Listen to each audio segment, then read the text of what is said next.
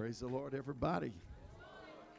Man, Sunday is the best day. Love to be in the presence of the Lord and love to be in the house of God. And I do feel the touch of the Holy Ghost here today. I hope you feel it too. And if you don't, you might want to pull your feeler out and check its batteries. Your batteries could be dead on your feeler. But it's so good to be with you. You can be seated for just a few moments. I'm just going to brag for a little bit here. Because the Bible teaches us to give honor to where honor is due. And we would be remiss, and I think that we would possibly even grieve God if we didn't just give honor to where honor is due. But I want to first off commend this church for your faithfulness. And that's all right. You ought to just put your hands together for the person next to you. And I want to commend you for that. And we had the honor and the privilege of coming here back in the very beginnings of this church when the Bobos were first here and being services here and to see. And we were friends with the Buxtons and came and did a marriage retreat with you all, but never came to service, but watched from afar. Social media is a real asset right now. You can see things. And sometimes it's not an asset, but in this case it is. And we got to watch from a distance and see all the blessings of God upon your life and to see what God is doing in this church. And I'm rejoicing with you today. And we're celebrating the victories and the progress. And the beautiful thing about it is God is just getting started. Just getting started. On you, on me, on His kingdom. And we rejoice in that. And I have so many things to say. Have long time friends here in Carson City, and the Seawards, which were friends with my parents before I was around, and then me and their son Tony grew up together, and we won't even talk about all that stuff because that was BC. That was before church, and we were raised in church, but we didn't get much church in us for a while. But God was merciful, and I love and appreciate them very much. They're like, just feel very comfortable to be around them. It's good to see him. And so many people. And then I'm just going to brag on your pastor. Is that all right? Yeah, you should be glad about that.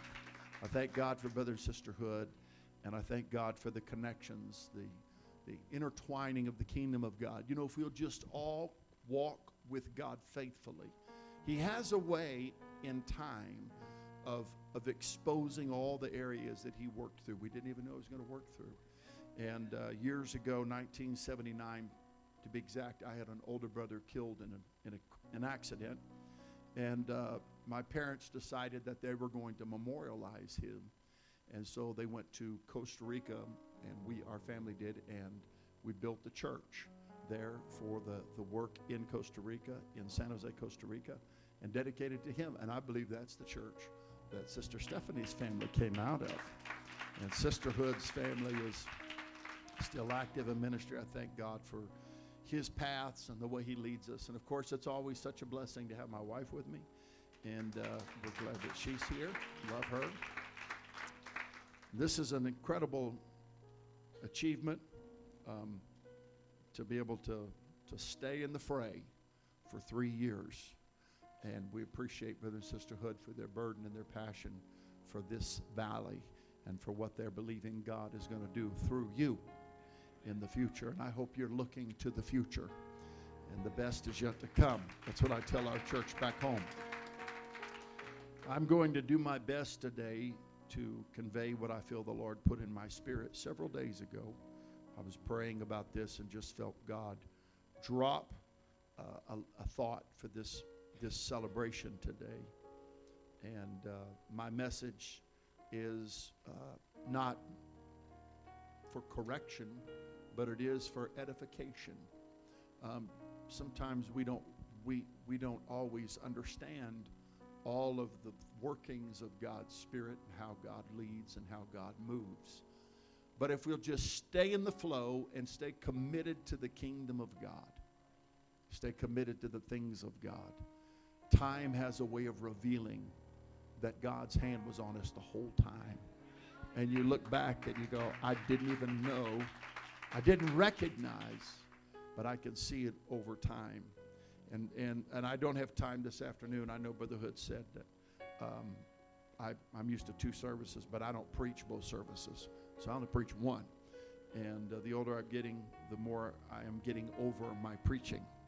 So it's we're going to do my best. And I don't have a very complicated thought, but I do have some things to share with you today. Some things God put in my spirit. How many of you got an open heart to the Lord today? Amen. If you do, let's stand to our feet and let's open our Bibles, and we're going to go to the Word of the Lord, to the book of Nehemiah. The book of Nehemiah, and I'm going to read one verse of Scripture out of the 4th chapter, Nehemiah chapter 4, and just one verse that God put on my heart.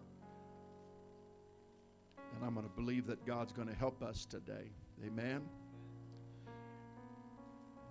Nehemiah 4:6, and it says this: So built we the wall, and all the wall was joined together unto the half thereof. And then the cause of this rebuilding is revealed, for the people had a mind to work. He says, so built we the wall, and all the wall was joined together unto the half thereof, for the people had a mind to work. If the Lord would give me strength in the next few minutes, I'm just simply going to preach what God put in my spirit. The people that are harnessed to vision. The people that are harnessed to vision. If you want the Lord to talk to you today, would you just set your Bible down? Let's lift up our hands, which is a symbol of attentiveness and surrender. And we're lifting up our hands right now. And let's lift up our voice. And I want you to say, God, I want you to talk to me today. Speak to my spirit, God. Impress upon my heart, God, everything that you would have me to know. Everything that you would have me to hear. God, I pray that this sanctuary would be filled, every one of us, with an open heart, with an open spirit, God, with an open, yielded mind to your will, to your purpose, and to your plan. God, we thank you for what you have done for us, and we thank you for where you have brought us to. But God, we thank you for what you're doing in us right now. And we thank you for what you are yet to do in our church, God. We thank you for your glory. We thank you for the fulfillment of all of your promises. We give you honor and glory today, God, for you are great and you are greatly to be praised. Amen. Amen. I tell my church at home, don't clap your hands if you're going to keep your mouth closed. Don't clap your hands if it's going to allow you to be silent. But if you're going to clap your hands, lift up your voice and give God the praise. Hallelujah. We love you, God. Oh, we give you honor and glory. Amen. Amen. God bless you. You may be seated. I am so thankful to be a part of the work of God in 2021. And I mean that sincerely. That's not hype or frivolous statements. I'm thankful to be where I am. I'm thankful to be in the middle of the work of God. Someone has been talking recently, and I've been listening to them talk about being careful to not burn out. And I say that's true. We need to be good stewards of our own physical, emotional, mental well-being. But at the same time, if you're going to burn out for anything, burn out for Jesus. I'm not telling you you should, but I'm going to tell you if you've got to. The work of God is such a powerful, powerful thing. And it is so much larger than what we can see or understand. The work of God is vast. It fills the whole world today, the whole globe. The work of God is being done. There are things going on right now. I've heard people say this, and I'll explain what I was about to say. There's a lot of people say, well, why don't we see things? Why don't we see the book of Acts? Why don't we see miracles? Why don't we? And I'm going to stop and tell you right here, we do. We do. We don't see them every place all the time. But never think for 1 second that God's still not healing the sick, opening blind eyes. The lame are not getting up and walking. God is working and God's kingdom is moving. There are people that we will never know until we cross over the threshold of heaven into eternity. That today was the very first day they ever were filled with the Holy Ghost, baptized in Jesus' name, and begin to live for God. So this kingdom is vast, and it's expansive, and it covers the globe. It involves so many people, so many things.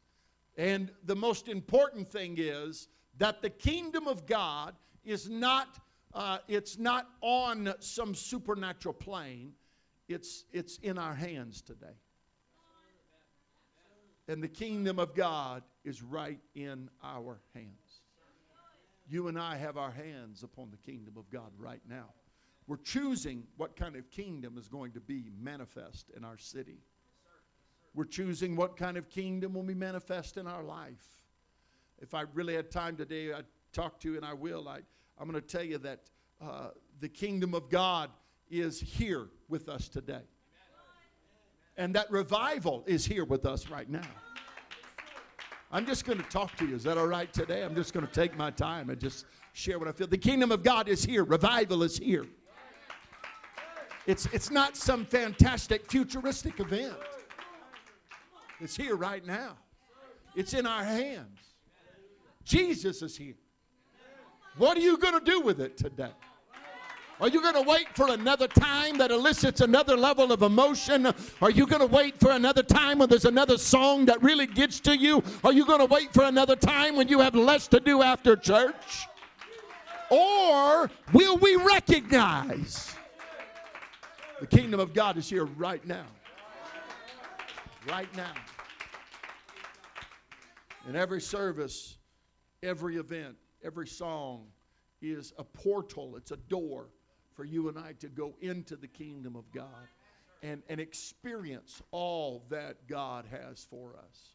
Brothers and sisters, don't let your flesh rob you. Back home, I tell my church when something goes like that, I say, if you're cheating yourself out of a blessing, you need to slap yourself. Your flesh will keep you out of the glory of God. Your flesh will keep you out of knowing the kingdom of God. Your flesh will keep you out of the joy of the Lord. Keep you out of the peace of mind. It'll keep you out of so many things if you and I listen to our flesh. And there's a war going on now, just as it was in our text. Now, we're not going to preach the whole book of Nehemiah, but how many of you have ever read the book of Nehemiah? Lift your hands. All right, so you're familiar. For all those that may not be familiar, I'm just going to tell you it's a really good story. You should go read it. But I'm going to preach about a principle that's found in the book of Nehemiah that applies to every one of you and where you are right now as this church in Carson City. And I'm going to tell you that the story of Nehemiah is a story, very, very simplistic story. It's a story of a man and the will of God. That's it. It's about a man and the will of God. I could tell you give you contextual scripture after scripture to give you some background, but I would tell you that even when you begin to read in the prophets, when Israel was taken into captivity, they were enslaved. They were imprisoned in Babylon.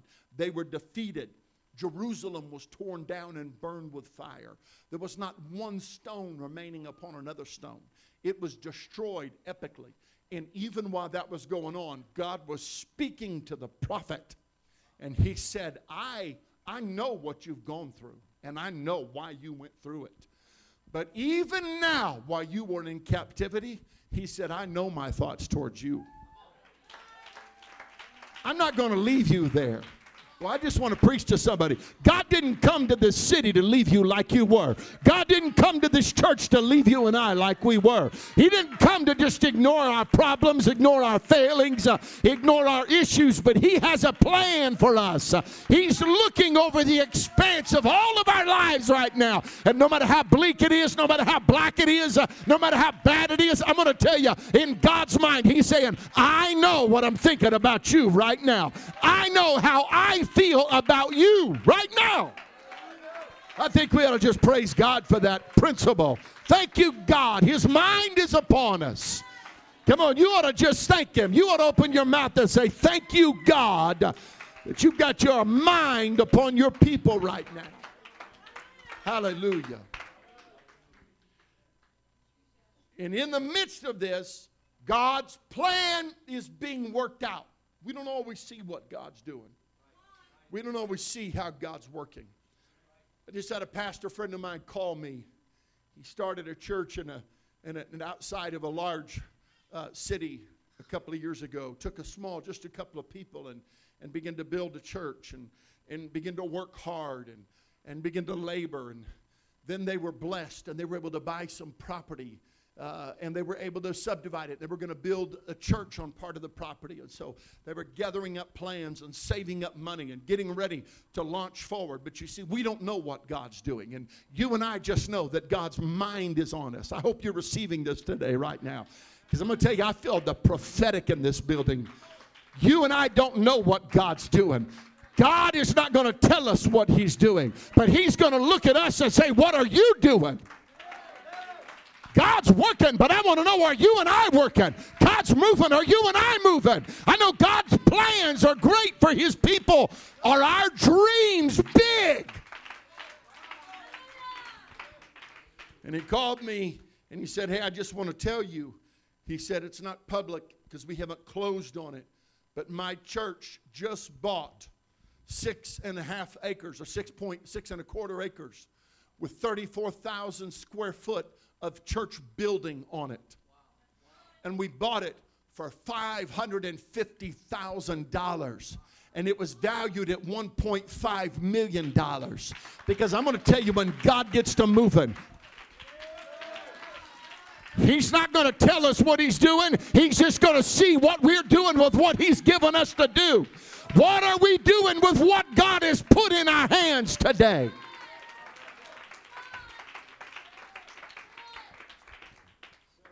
Miracles. God has a man and God has a plan. And God wants to knit them together. And He's looking for people that are open to the plan without having all the details. I say this all the time. If God has to explain everything else in detail before we do it, we'll never do anything for God. If we got to know every little dotted I and crossed T and comma and where everything stops and starts, and are we going to get out of this without a skin up knee or a banged up elbow, we're never going to do anything for God. There's got to be a little risk in this thing. You got to put a little sweat equity in this thing. Sometimes you got to sow in the middle of a drought. Sometimes you got to let the rain wash things away. You can't sit there in the safety of what you and I know. There's a God that's trying to get a people and a plan connected. And He wants to bring it all together. And so He works on the man and He works on the plan. And this is our story. It's the plan and the man coming together. The man is Nehemiah. The plan is, God said, I never give up on people. And Israel may have gone into captivity, but I'm not going to let the devil have the last laugh. Brother and sister, you may feel a little defeated right now, but you can go ahead and throw a hand up in the air and know that I may be in a bad spot, that this is not the end of my story. This is not the final chapter of my life. This is not how things end. God still has a plan for my life. And so God raises up Nehemiah and He sends them back with the favor of the king. And so when we read Nehemiah, we read about all of the issues. We read about the adversaries, Sanballat and Tobiah and Geshem the Arabian. We read about their words. We read about their plans. We read about their insidious plots. We read about how they work against what God is trying to do. I'm going to tell you, just because you're in the will of God doesn't mean that all resistance is gone. Just because you're in the will of God doesn't mean you can't lose a job unjustly. Just because you're in the will of God doesn't mean your transmission doesn't blow up. Just because you're in the will of God doesn't mean the doctor doesn't come back and tell you it don't look good. I just want to preach to some people today that are trying to do the will of God. I just want to preach to some people today that are sold out to the will of God. Regardless of what comes, I am committed fully to see the will of God done. So they are faced with not only threats, there's threats. You keep doing this, we're going to come. Then they attacked our character. I won't go through it all today. They have falsely accused him. You're trying to build a king so you can a kingdom in a city and put up these walls so you can resist the king that gave you the authority. And in all of this, we read about all of these things. We read about the fact that they're building, and so their adversaries begin to go around and tell them, even if they rebuild it, if a fox jumps on the wall's going to cave in and fall down. All of these things are going. Do you think that the people of God didn't know what they were saying? Do you think that they didn't hear what they were saying? Did you think they didn't feel the intimidation about what was being spoken about them? Do you think there was never a day that fear came into their heart that said, God, what if the king is lied to and he sends his armies and destroys us again? Do you think they didn't deal with any of that? Oh, brothers and sisters, they did. They dealt with all of it. They faced all of it. They heard all of it. But the story, believe it or not, is never even told in Scripture. All we know was all of the circumstances of this victory. But what really brought the victory was that regardless of what came against those people, they never stopped working. That's Nehemiah. They never stopped working. Come on, shout it out. We never stop working. Come on, shout it out. We never stop working. You need to say it loud enough for your discouragement to hear you. You need to say it loud enough for your adversary to hear you. You need to say it loud enough for your doubt to hear you. You need to say it today. I never stop working. I never stop. I'm going through something, but I'm still working. I'm fighting depression, but I'm still working. I'm broke, but I'm still working. I am working in spite of everything that's coming against me. The people of God just kept working. Let me just share something with you. I wrote it down there that I didn't understand why. I just wrote a bunch of stuff down about Joseph and was writing down what I was feeling, and then I thought, man, what does this mean? Well, it didn't mean anything till right now. Now it means something. You know, we all talk about Joseph. Joseph, the dreamer, right? Joseph, the dreamer. You know he had 2 dreams? And then he spent the rest of his life living a nightmare. He dreamed 2 things, got sold into slavery, lied on by his boss's wife, thrown in prison, forgot in prison.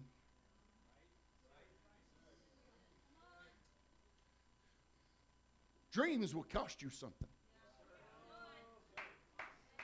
You know what? You know what having a vision matter? A vision is managed by. Having a vision is managed by several things. Number one, it's managed by patience. If you have a vision, just because it doesn't happen in a day doesn't mean it's not going to happen.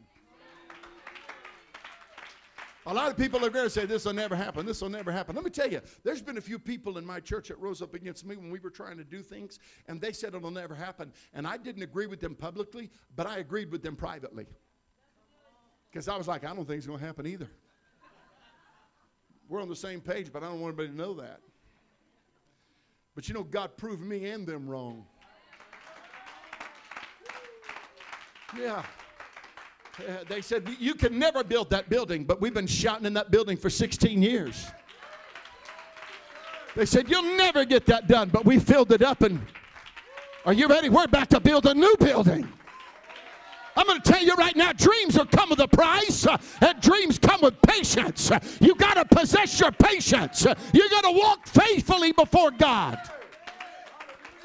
Can I just touch on something before we go on? Hebrews chapter 11, I won't read it today, but I'm going to tell you this is what it says about it. And these all died in faith, not having received the promise, but they were persuaded. They saw it afar off. They confessed it. They embraced it. And that's why it happened. It doesn't matter if it happens in my day. God didn't fail. God's still a miracle worker. God can still do great things. I'm going to die in faith before I die in unbelief. And just because we don't see it doesn't mean God didn't do it. I'm going to tell you how you die. You die like Joseph died. He died in Egypt. And he told them before he died, he said, listen, God's going to send a deliverer to Israel. We ain't going to always be here. He said it a long time ago. We're coming out of here. And here's what I want you to do. When that deliverer comes and leads us out, will you please dig my bones up and take them with you? Because I died believing the deliverer was coming. I died believing God was going to take me somewhere. I'm looking at somebody right now that'll say, I'd rather die in my faith than give up and live in my failure. I'd rather die in my faith than live in my failure. I'd rather die in my faith. I'm preaching to somebody right now. You got to stop listening to what the enemy's going to tell you. God will do it regardless. Hallelujah. But you know, we're all conflicted a little bit. I'll tell you like I tell you at home, believe it or not, I'm closer to being done than when I started. Give some of you patience, the pot roast won't dry out. Victory is always tainted with debris. I had a man say one time, he said, if you don't like mud, don't pray for rain. People want revival mess-free. That's Disneyland. And it's fake. Yeah. Real revival is going to take some messes. Yeah, you're going to get down and those tears are going to stir up and make some muck bad things. Those tears are going to fall on the ground of God's creation. It's going to make some things slippery, and it's going to make some messy things. You're going to have people coming here, their life's not perfect. It's messed up. That's not you failing. That's the kingdom of God at work. He takes broken things and works it out. Don't hang up your towel and give up. Don't look around and say, man, this is just a bunch of church of misfits. You need to look around and say, God's at work right now. God's doing something right now. There's a miracle in their midst. We've been praying that God would use us. He's using us. Revival is here. There's a mess. There's debris. Some people have a mess in their past. And they're trying to have revival and reconcile the destruction of yesterday with the promise of tomorrow. And how can tomorrow be so perfect when yesterday was so jacked up?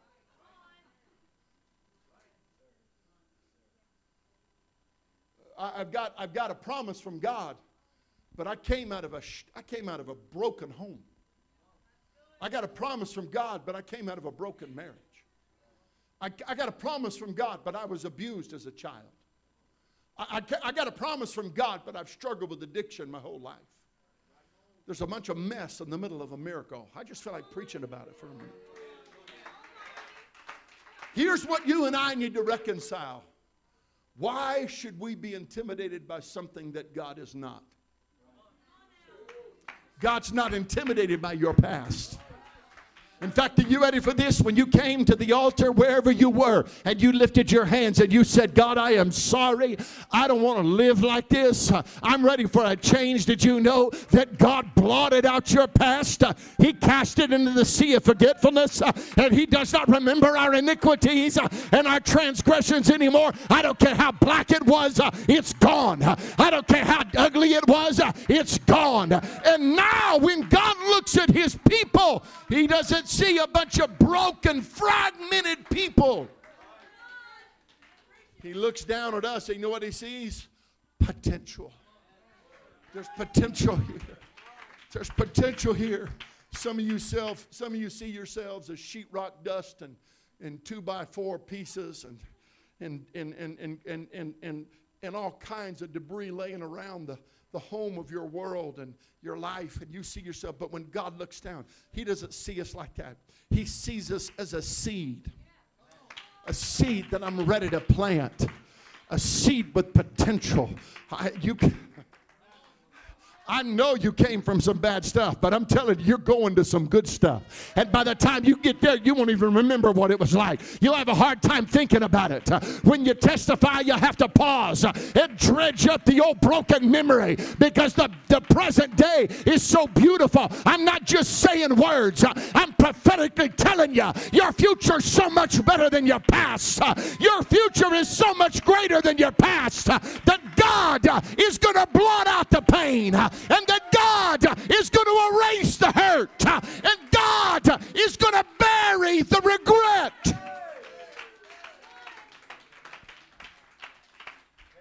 It's the future that matters. It's the future that matters. And there's the past.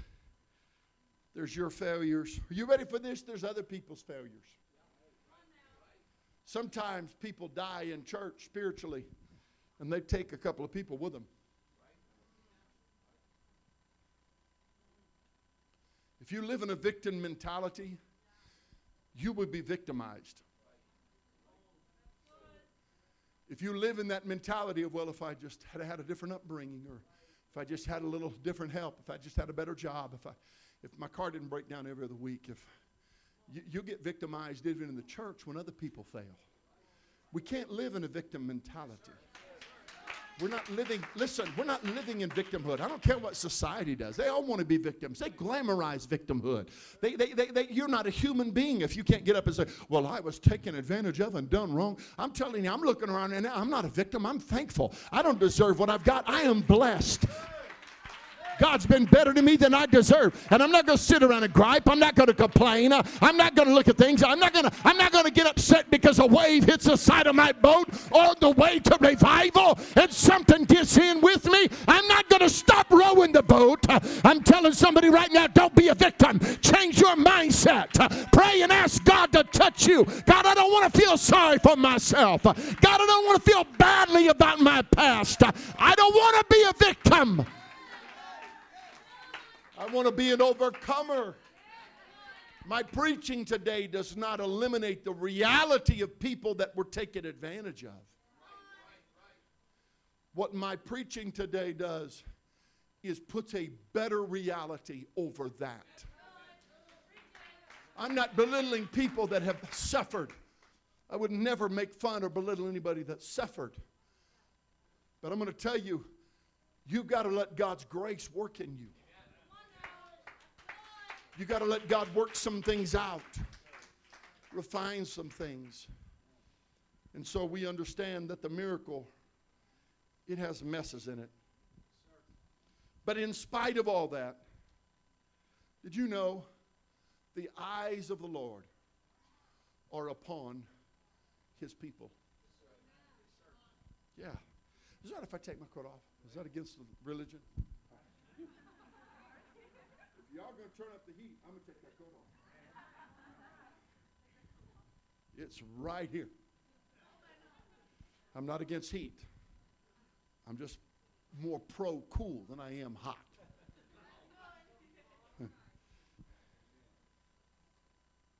God's watching. You know, God watched Nehemiah when he gave him all that favor. Nobody gets anywhere without the favor of God, by the way. God gave him all that favor, gave him the letters from the king, said go. Everywhere he went, he held out letters to people. They didn't even want to cooperate, but they had to because the king said so. You know, God will put somebody in your church's life that don't even want to help you, but they'll have to. Because the king's favor will be upon you. I'm just checking to see if it's a real conviction or if it was just a song on your wall. Just checking to see if it's a song on your wall or a conviction in your heart. God's favor was upon him. His eye was upon him. And so what seemed like setbacks was set-ups. You know, at the end of the day, no matter what their adversaries did, God gave them the victory.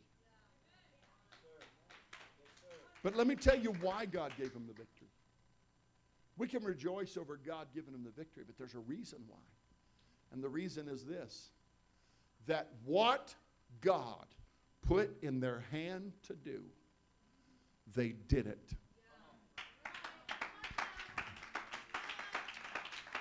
What God puts in your hand to do, if you want the favor of God, if you want overcoming power that no devil in hell can stop you, you got to do what God has put in your hands to do.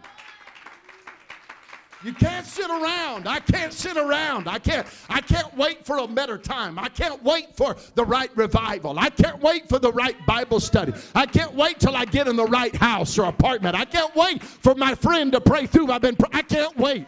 God has put something in my hands. And I'm telling you right now that God has put something in your hands.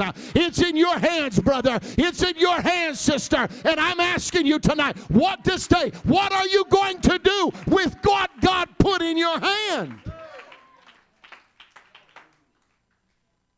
Now I got to talk about the size of things, the size of miracles. Size of miracles. Yeah, miracles that are bigger than you and I.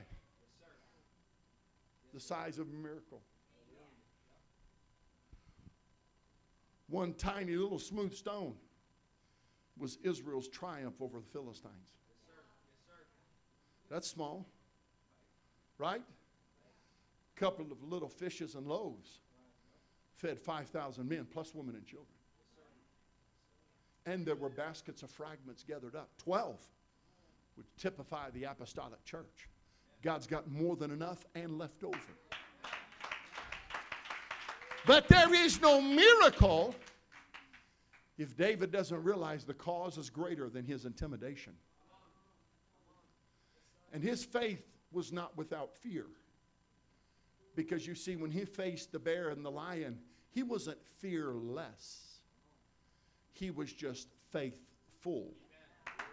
Because faithfulness will drive you to do things that you can't do. Because you don't want to fail God. You'll do things that you're not qualified to do simply because I want God to be pleased with me. And so I'm going to stretch myself. I don't know if I can do this, but I'm going to do this. David kills Goliath because a long time before he was willing. Everybody say willing. There's a difference between being willing and qualified. He was willing, not qualified. He was willing, not capable. He was willing. There was nothing that God would ask of this church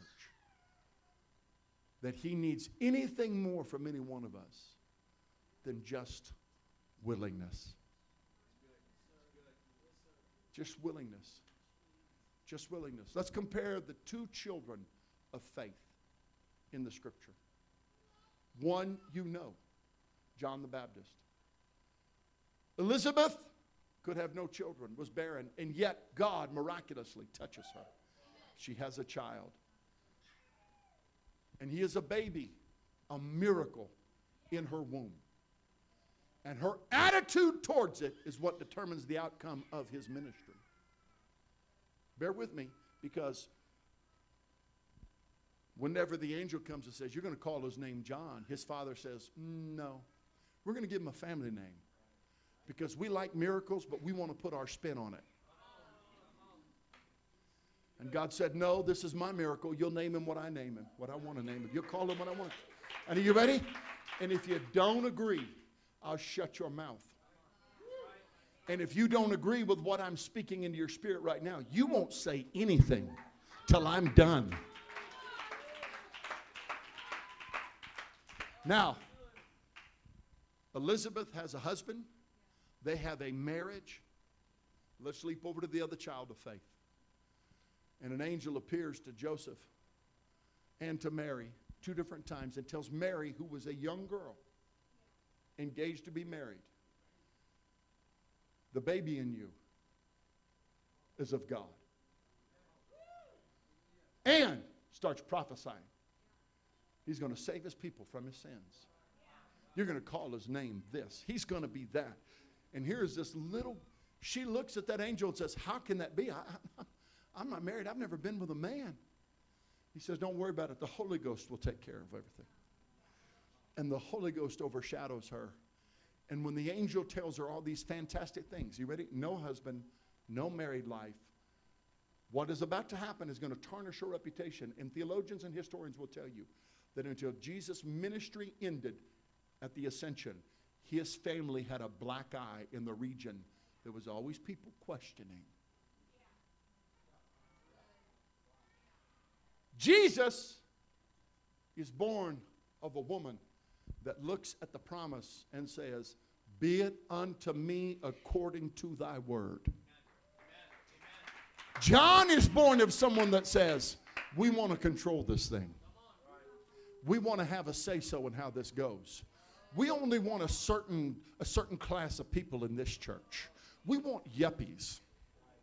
Yeah, we want the middle class. We'll get the upper class later because we'll teach them how-to seminars and they'll get rich. And so then we'll have the rich church. And people like that, God says, you'll have nothing. In fact, I'll silence your voice. I'll shut up your praise. I'll shut up your influence. Nobody will hear you. But when a church looks down and says, God, you promised us growth, and we'll take whatever growth looks like. We'll take it if it comes out of the gutter. We'll take it if it comes out of the penthouse. We don't care if it comes from the down and up or the up and out or the down and out. Just send us your harvest. Be it unto us according to thy word, not according to my will, but according to your plan. Let your will be done. Let your kingdom come. And I'm closing, Sister Hood, if you'd come. And here's the difference. John the Baptist was rated, labeled by Scripture as the greatest prophet that had ever walked the face of the earth. That's what the Bible said. There was none greater. Elijah wasn't greater. Elisha wasn't greater. Nehemiah wasn't greater. Isaiah wasn't greater. Jeremiah wasn't greater. Nobody was greater than John the Baptist. And yet, you will find out of him not one miracle. Not one. But Jesus is the child of faith.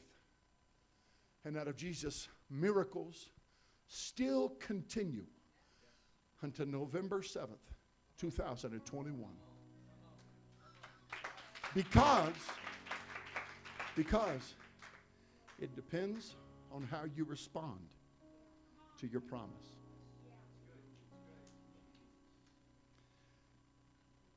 So, let me ask you a question in closing today.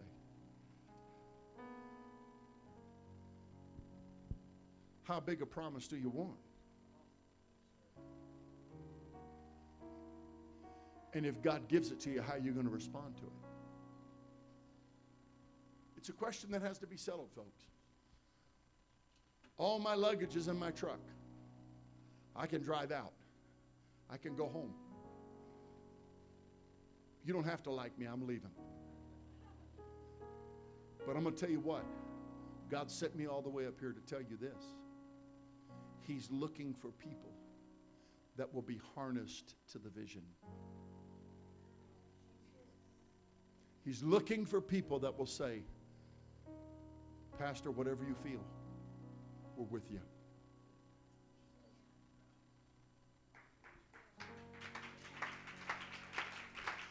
I've already told you what I say. You have to respond and determine.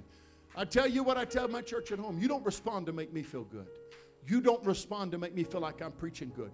You respond to take possession of what you hear being preached. You take it. You respond because you say, I want that. That's why you're supposed to say amen. That's why that's why I said amen, amen. Amen is so be it. There has to be a positive affirmation to the Word of God, because the Word of God is not a story. It's not a fairy tale. It's alive right now. Even the message I'm preaching to you is alive. It's moving. It's stirring. It's stirring things in your spirit right now. Because it's alive. It's stirring glimmers of faith and hopes and dreams and visions. And I just tell you that God will challenge you. He will challenge you in more ways than one. In 2005, you can stand, I'm done.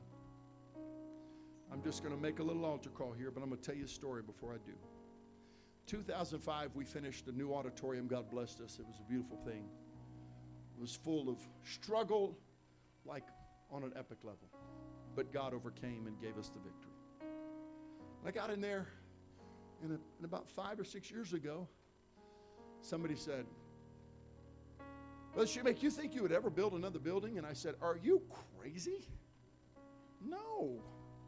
I'm done. The next generation can build it. I already built my building. And about 2 months later, after I got through telling God what I was going to do and not do, a preacher came through and was preaching and turned around and said, this isn't the last building you're going to build. I was like, thanks, God. I'm going to tell you what it taught me. Don't ever tell God when it's enough.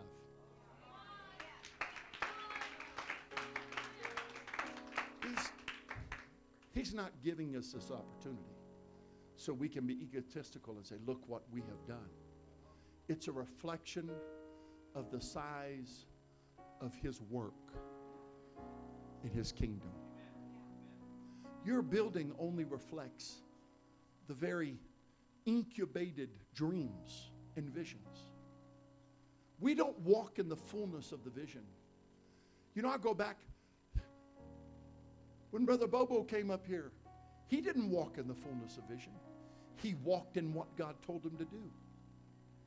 And when he was done, he left. And then Brother Buxton came and he walked in what God told him to do. And then he moved on to where God wanted him. And now Brother and Sister Hood are coming in here. And they're walking in what God has told them to do. Now my question to you is simply this. Are you walking in what God told you to do? Are you really? Can I just preach what I feel in my spirit? I'm going to tell you, are you really paying tithes or are you just tipping God? Are you really paying tithes with scriptural integrity, knowing that God knows all about your finances? Or are you just giving what you think will keep the pastor at bay? I don't tell people to pay tithes because I need your money. I don't work for you. Neither does your pastor. He doesn't work for you. He works for God. You understand? You could all freeze up and not pay one dime tithe, and they would never miss a meal. They'd never miss a bill.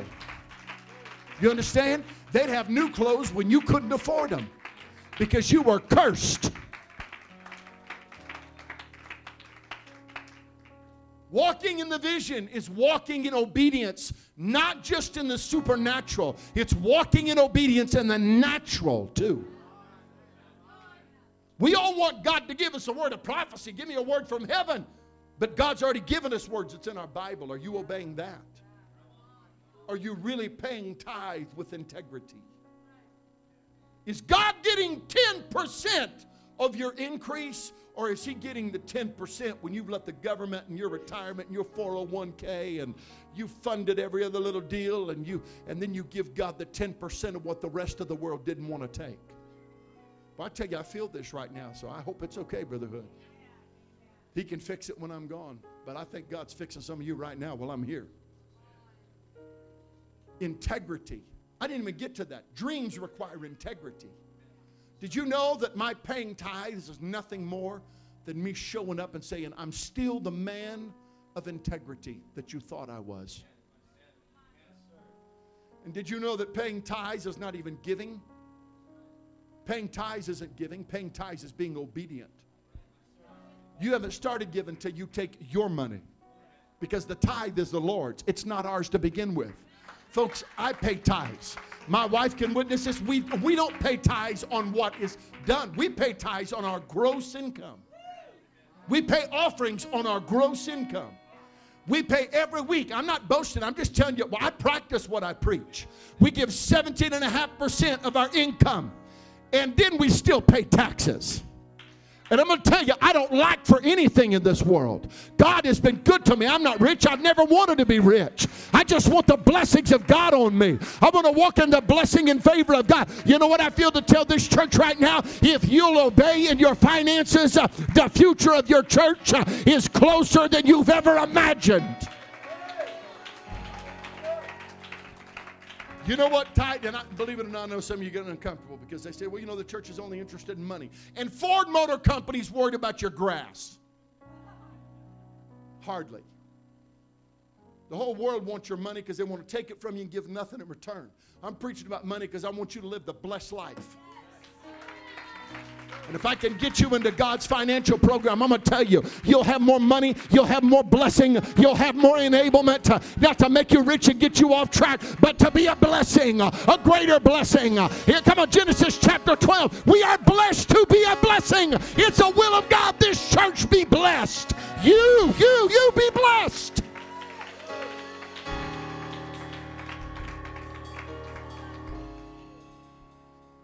And all paying tithes does. This is what the scripture said. I'm not making this up. I didn't get this out of some fantasy fairy tale book. I didn't get this out of Snow White and the Seven Dwarfs. You know all paying tithes does? The Bible said it rebukes the devourer. You want to protect your money? Pay your tithes. You want to...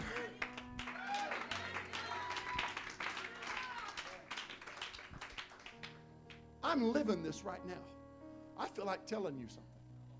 It's personal, so you can't tell anybody else. I know nothing about the stock market. I know nothing. But I opened up a Roth IRA several years ago and started putting money in it. I thought I started, playing the stock market. I was smart enough to ask questions of people that didn't know what they were doing. And so I started asking them. And then I just started praying. I said, God, I don't know. Listen to me. I'm telling you the truth right now. I said, God, I don't know anything about the stock market. Would you just give me the wisdom to know? Because you know what's good. And I'm telling you standing here right now that God has helped me. I showed my children, just pulled it up and showed them and said, can you believe this? I can't believe it. In the last year, the blessings of God have been on me so much that my little old IRA has made 50%. The average is 10. You know what that's called? Blessings.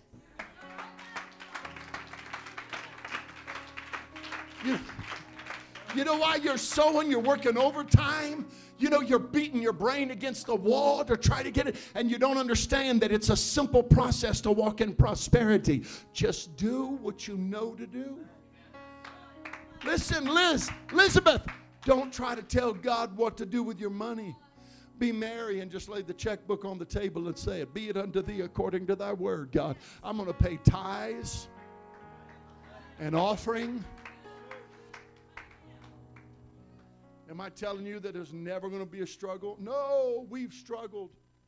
But I'm going to tell you what, I've never starved. Can't you tell? I've never been without. Can't you tell? There's been times God tested me to see if I'd be faithful. And I just stayed faithful because I didn't know what else to do. And here I am standing here. Forgive me for using my personal story as a witness today. I'm just trying to help somebody step up in faith. The devil's still a liar. The devil's still a liar. He wants some of you thinking, let me preach to the day of small things. I talked about small things. You'll never, ever, ever know what it's like to pay tithes on $1 million until you can pay tithes on $1. It's the same thing. And I'm telling this and I'm done. This is only to challenge this church. But there was a man in a church in another state. Both these men were actually in two different states. And one of them had started an insurance company that a very, very large insurance company came to him and said, we want to buy your insurance company. And it was tens and tens and tens and tens of millions of dollars. They bought it from him. And he took that money and he invested it. And he walked down to the bank and paid tithes to his pastor and paid their church off. And so he's living in this life of blessing. He's still faithful to church. His wife, if you were to go to that church today, you'd never even know this man. Flies out to Carmel and plays golf on Pebble Beach with his buddies and stay in their houses. He's apostolic. You go to his church and he's the guy serving you food when there's fellowship after church. And so there was another man, a man in his church came up. Well, I don't even know why I'm talking about this, Brother Hood. Forgive me if I'm wrong. Another man had an idea of a business, and he was in another state. And he started the business in his garage. And he worked hard. And did you know a company came in and paid him hundreds of millions of dollars for this business? And his pastor called this other man's pastor that had this insurance company buy his business and said, I want you to fly out. I'd like for that brother in your church to just talk to this brother in his church, in my church, about faithfulness. So he goes out and he talks to him. And they leave and they go home, and the pastor and him are flying out together. They fly back home. They get there. He never says one thing. And a few days later, he remembered, oh, yeah, you talked to that guy. He said, hey, brother. He said, when you talked to that other brother, he said, what did you tell him? He said, oh, Pastor, it's easy. I just told him, write the check. Just write the check. And did you know that man didn't. I am telling you a true story. I would never lie in the house of God. I wouldn't lie anywhere, but I especially wouldn't lie standing behind a pulpit. That man lost it all. Because that's not a threat. That's just to help you understand. When you don't pay your tithes, you throw the door open to the devourer and say, come take it all.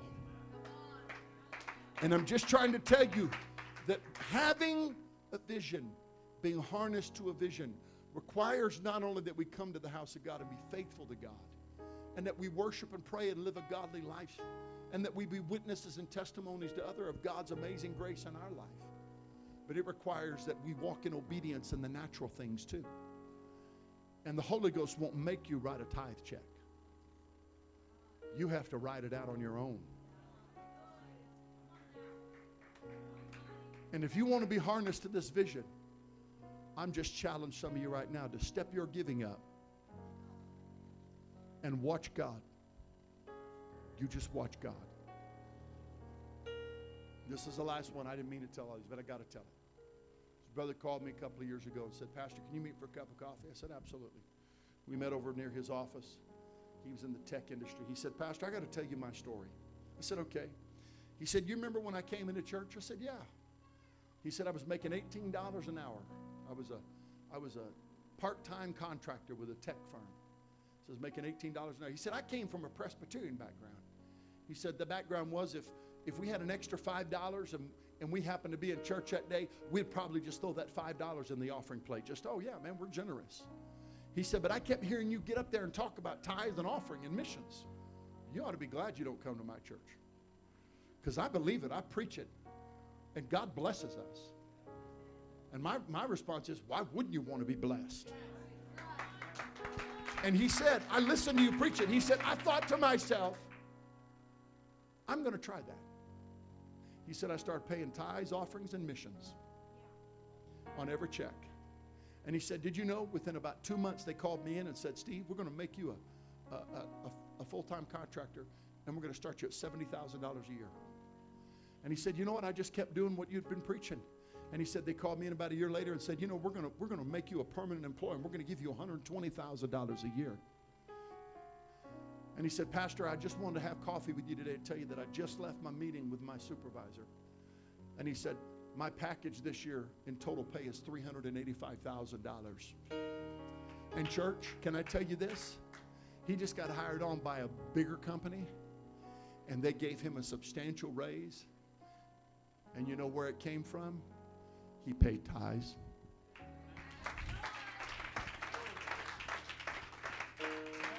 And I know you're all sitting around going, oh yeah, and at Disneyland they got a mouse too. I'm not talking about mice. I'm talking about people that harness themselves to the vision and say, God, this is not just going to be something I do when I come to church. This is going to be something in the way that I live. The way I conduct my life is going to represent my buying into this vision. I wonder one right now, before we move any further, I wonder if you could just lift up your hands all over this building. Close your eyes. I don't want you to lift your voice right now, and I want you to just reach out in faith. I've told you some fantastic stories. These are miracles, absolute miracles. Would you just lift up your voice and lift up your hands and say, God, I'm not asking you to do anything more for me than what you had planned on doing. I just want to walk in faithfulness. I want to walk in faithfulness. I want to walk in faithfulness. Come on, some of you that have been faithful, can I just encourage you? God is not overlooking your faithfulness. God has watched your faithfulness. God will bless this church. God will fulfill His promises. He's faithful. I'm going to ask them to start singing. As they sing, I wonder if there's anybody that wants to just make your way down to this front this morning or this afternoon and lift up your hands and say, God, I've bought into this vision. God, I'm harnessed to what you want to do. I'm not going to stand back. I'm not going to look back. I'm not going to hold back. I'm going to step out and I'm going to walk to this front and stand as a consecration to you and to your will, God. I want your blessings. I want your favor. And most of all, God, I want your purpose fulfilled in my life. If you feel that way, come as Sisterhood begins to sing.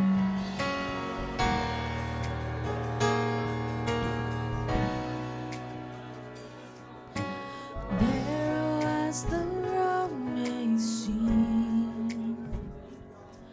I'll follow where your spirit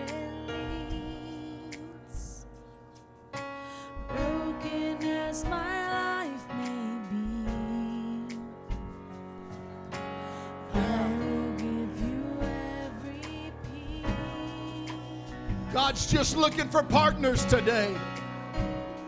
God's looking for partners. Come on, as she sings, why don't you lift up your hands and say, God, I want to be a part of it, God. I want to be a part of it, God.